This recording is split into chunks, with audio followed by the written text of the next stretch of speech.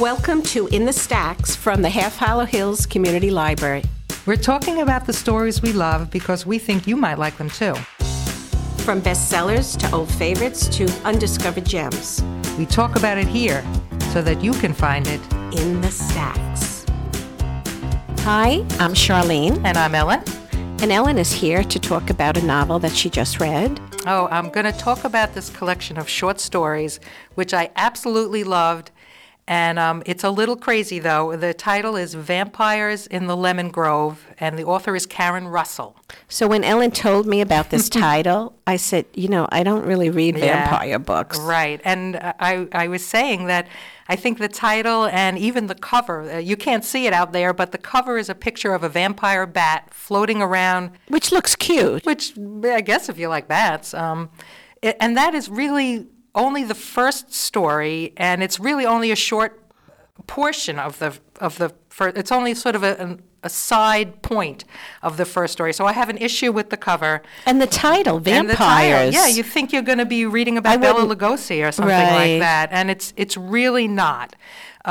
So this is, yes, like I said, it's a collection of short stories by Karen Russell, and they have a very definite sci-fi bent to them. The stories are extremely vivid, imaginative. They are really very, very different. Supernatural? Supernatural. There is a huge supernatural element to most of the stories, but it's not like a ghost story, although there are some ghosts in there. And usually those kind of stories are creepy and scary, and I don't read them, but I love, love, love the stories in this book, and it was just such an amazing collection, so I'm so excited to talk about it. I thought about these stories for a long time, but they're so strange that I had a hard time describing them. Esoteric is a good word, too. Again, I listened to this on audio, but it doesn't matter if you listen or you read, in this case with this book.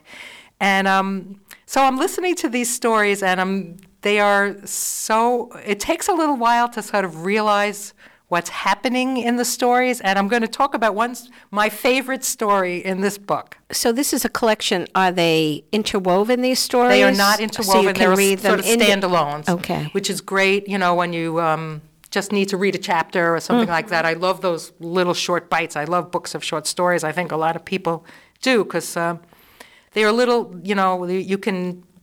Some people don't like them because it's not enough, but it's different than a novel. It's fulfilling. I story. Love short stories. Yeah, it's enough. It doesn't need to be a whole novel to be explored. It's almost like this book should have been highlighted during the Halloween spooky time. Well, possibly. I didn't think about that, but yeah, you could sell it that way for sure. So I'm going to talk about my favorite story in the book, which is called Barn at the End of Our Term.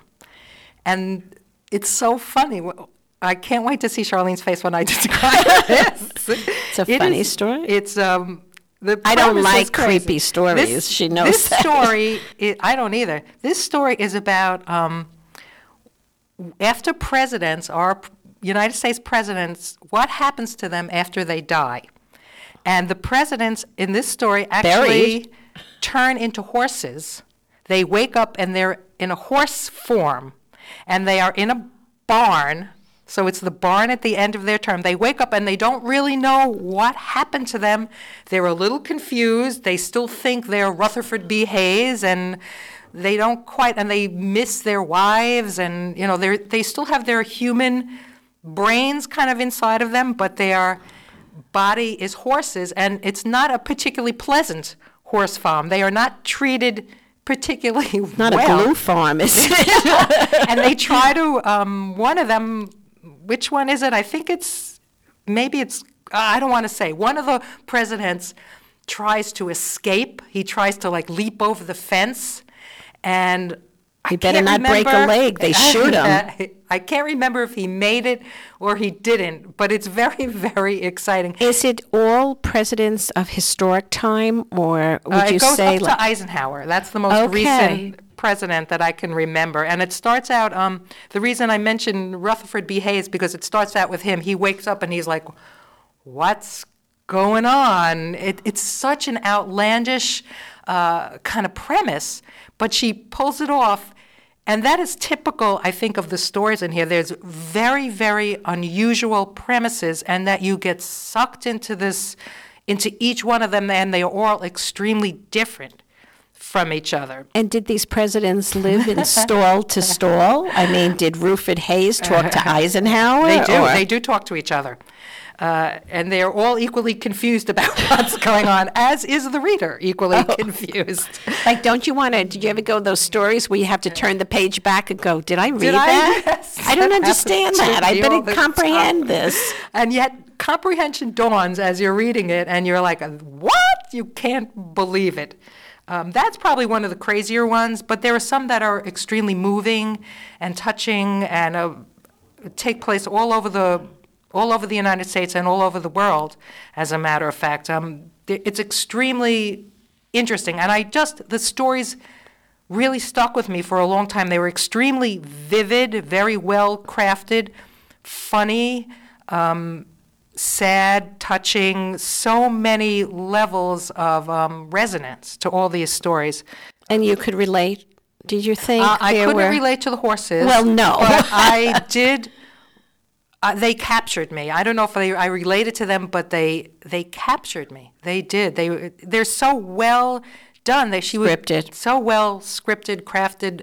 It was incredible. This book came out in 2013, and it was a follow-up to her book Swamplandia, which I also listened to. That came out. You better tell us about that one. Okay, I will.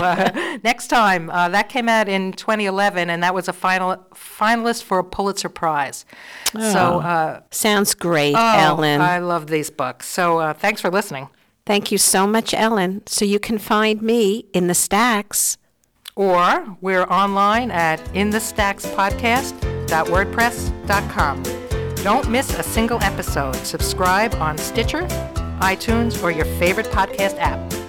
And please tell your friends. Thank you. Bye-bye. Bye.